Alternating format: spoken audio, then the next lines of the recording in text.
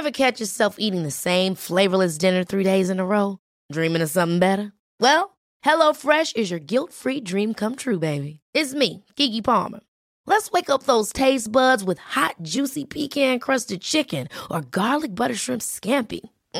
Hello Fresh.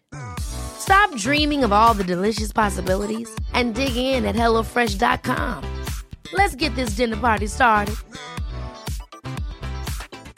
Hey, I'm Ryan Reynolds. Recently, I asked Mint Mobile's legal team if big wireless companies are allowed to raise prices due to inflation. They said yes. And then when I asked if raising prices technically violates those onerous 2-year contracts, they said, "What the f*** are you talking about, you insane Hollywood ass f- So to recap, we're cutting the price of Mint Unlimited from $30 a month to just $15 a month. Give it a try at mintmobile.com/switch. $45 up front for 3 months plus taxes and fees. Promo rate for new customers for limited time. Unlimited more than 40 gigabytes per month. Slows full terms at mintmobile.com.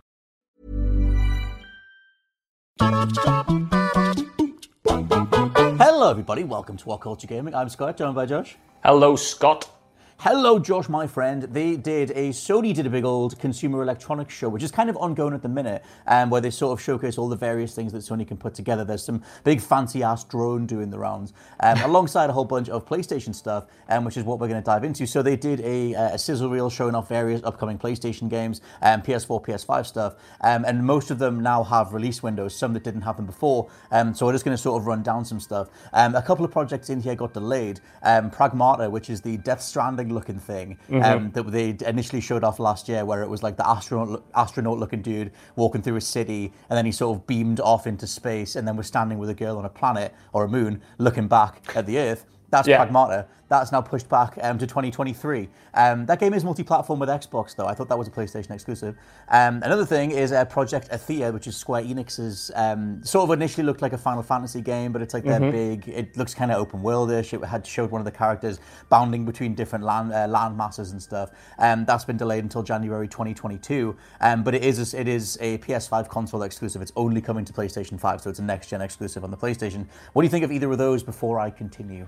Pragmata especially is one I was looking forward to because that initial trailer did look completely mad. Like you said, it had hints of Death Stranded. It was this strange sci-fi thing. I wanted to know more about what this character was, why they were on the moon, what the hell was going on with the Earth. So that kind of sucks that it's being pushed back. It's such a long way because it seems like it's so far off that if it's going to get pushed once, you might imagine it might get pushed again, you know what I mean, if it's already 2 years away. But I've already forgotten what the second game was that you just mentioned, to be honest. Was it Project Athena? Project Athia, which will not be its final name. Sorry. Yes, of course. Yeah, I think that one looks interesting. Like some Square Enix stuff I can be quite hit and miss with, especially if it's Final Fantasy inspired. Sometimes I get really intrigued by them. Sometimes I just couldn't care less. The jury's still out on this, but the way that Square's been talking about it apparently internally, it seems like this is going to be a really big project that they're banking a lot on. So that excites me. The fact that it's not just some kind of like potential throwaway thing before they get back to the main franchises. The fact that it's going to be a really big deal. And like you said, it's going to be a console exclusive, at least for a little bit on PlayStation 5. Yeah, I like the idea of just full-on next-gen exclusive stuff. Like, the vast majority of these are cross-gen, which we'll sort of get to as you break them down. One thing to throw in very quickly is that God of War was not part of this sizzle reel. God of War Ragnarok, God of War 2, whatever you want to call it. And I wonder how much that's because they don't want to narrow down the reality of that game being cross-gen. Maybe. Obviously they'd have to give it a release window, and then they'd have to say whether or not it is actually coming to PS4, which they just really don't want to say right now.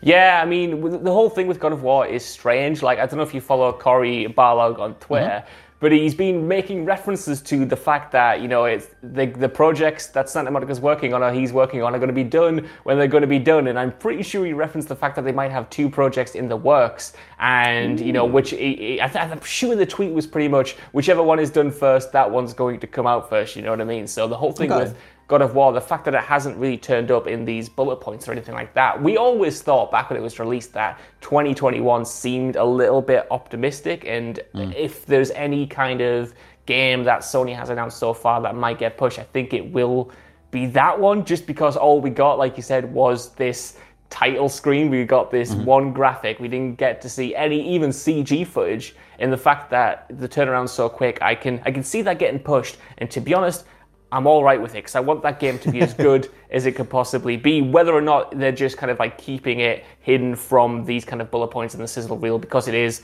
going to be cross-gen. They'd have to come out and confirm it when they've been so coy about it in the past. That could also be true as well because they have shied away from that question. And it makes me wonder if that question is still up in the air internally, perhaps, because it feels strange to confirm it for Horizon, which is coming out this year, and keep vague about God of War, which is also allegedly coming out this year.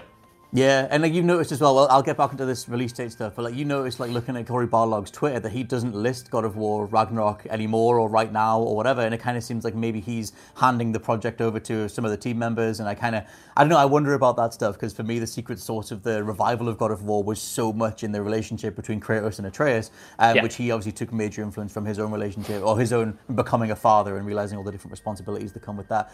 We can talk about that in some other future thing, maybe a podcast, you never know. But in terms of new stuff, or current games that got release dates, Kena Bridge of Spirits is now coming March 2021. That game's cross-gen.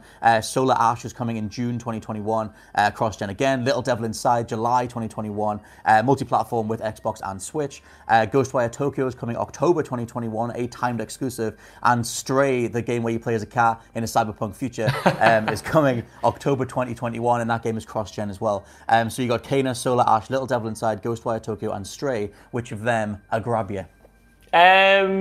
All of them, I want to say all of them because it's a bit of a cop-out, but Scott, we were talking yesterday in the News Lads podcast, which you can find over on Spotify or Acast or wherever you get your podcasts, and I was saying like this release schedule for this year looks a bit sparse, and I want some things to be, at least have a release window so we can look forward to like next-gen games, even if they are going to be multi-platform, or if they're going to be cross-gen or whatever. So the fact that these are all being lined up, and the fact that, you've got like Kena coming in March or whatever, you've got Ghostwire for October, like, it feels like there's a lot of content here to look forward to, a lot of varied content to look forward to, and that makes me happy. But Ghostwire is the one that is on my radar so much because I love Tango Gameworks, and we mentioned it I think in last week's podcast with Ben Roy as well. I don't really know what this is, even though we've seen gameplay, even though we've seen quite an extensive trailer at one of last year's State of Play. Like, I'm still not sure what the vibe of this thing is. Is it going to be kind of more horror inspired? Is it going to be more sci-fi, fantasy, or what? I'm not sure. The fact that it's coming out in October perhaps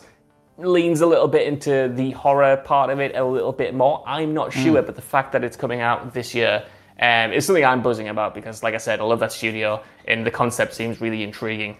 My thing with Ghostwire is just that it's Shinji Mikami. Like, dude gave us Resident Evil 4, dude helped get Platinum off the ground, and just, dude has been instrumental to action gaming. Like, the idea, interacting with systems in combat spaces and things like that, or combat systems in play spaces. And I just want to see what he does. Like, he hasn't really dedicated himself to, like, what can I do, and thinking with an action mentality or, just enjoyable combat mentality in first person. I feel like first person combat could do with an overhaul, or could do with something that is maybe more melee focused, that feels, just incredible. Like, I don't know if you played the Riddick games back in the 2000s. First one. Yeah, the first one. Right, okay, so there's like Escape from Butcher Bay and Dark Athena, and like they were incredible, and it felt, I remember when they came on the scene and it was like, oh my god, first person melee just works, and then we sort of went away from that and we got into, like, obviously Call of Duty took off and we started going down all this first person shooter route, and that's great, but first person melee for me hasn't really evolved in 16 years or however long it's been since like Butcher Bay, and some of the footage that they showed for Ghostwire like kind of looks like you're kicking dudes up in the air, you're doing launches, and then you're using like a whip, and there's different combos going on and stuff, but it is always stuck in first person.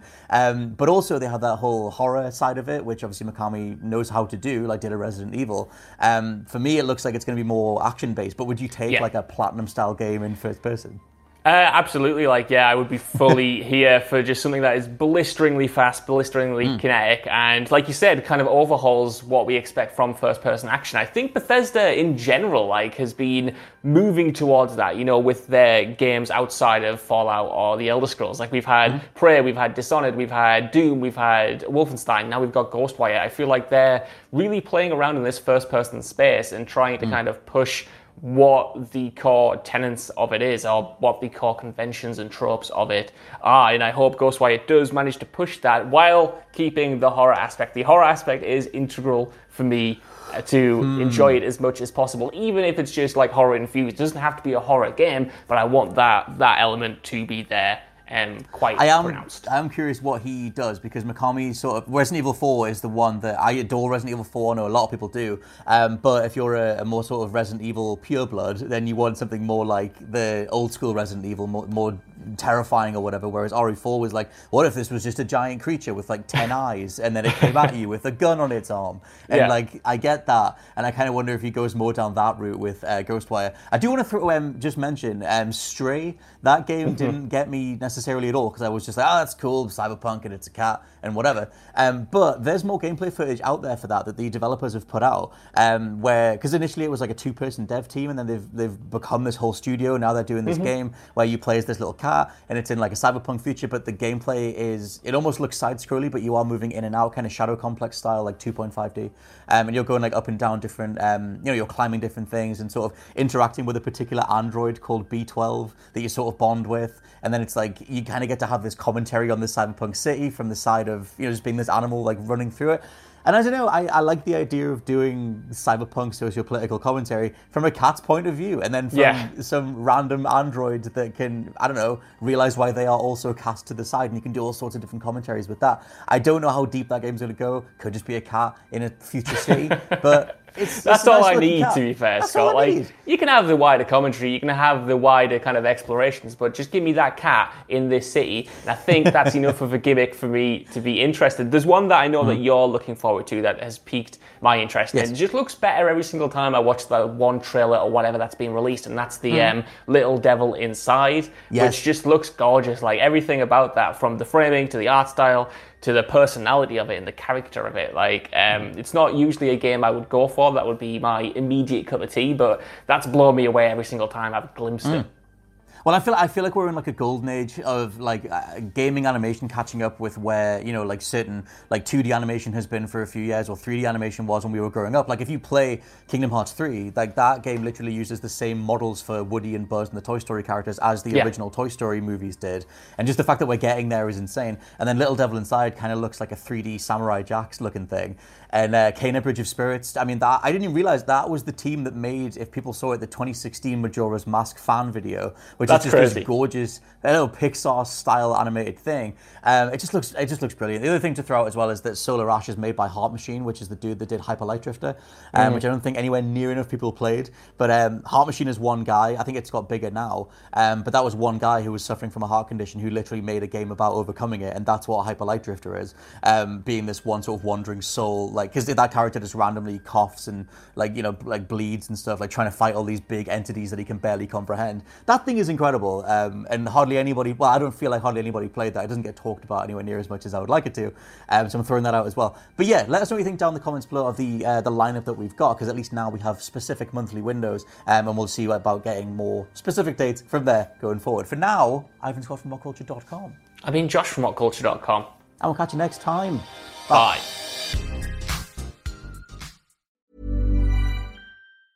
Ever catch yourself eating the same flavorless dinner 3 days in a row? Dreaming of something better? Well, HelloFresh is your guilt-free dream come true, baby. It's me, Keke Palmer. Let's wake up those taste buds with hot, juicy pecan-crusted chicken or garlic butter shrimp scampi. Hello Fresh. Stop dreaming of all the delicious possibilities and dig in at HelloFresh.com. Let's get this dinner party started. Hi, I'm Daniel, founder of Pretty Litter. Did you know cats tend to hide symptoms of sickness and pain? I learned this the hard way after losing my cat, Gingy. So I created Pretty Litter, a health monitoring litter that helps detect early signs of illness by changing colors, saving you money and potentially your cat's life. Pretty Litter is veterinarian developed, and it's the easiest way to keep tabs on your fur baby's health right at home. Go to prettylitter.com and use code ACAST for 20% off your first order and a free cat toy. Terms and conditions apply. See site for details. Even when we're on a budget, we still deserve nice things. Quince is a place to scoop up stunning high-end goods for 50 to 80% less than similar brands. They have buttery soft cashmere sweaters starting at $50, luxurious Italian leather bags, and so much more. Plus, Quince only works with factories that use safe, ethical, and responsible manufacturing. Get the high-end goods you'll love without the high price tag with Quince. Go to quince.com/style for free shipping and 365-day returns.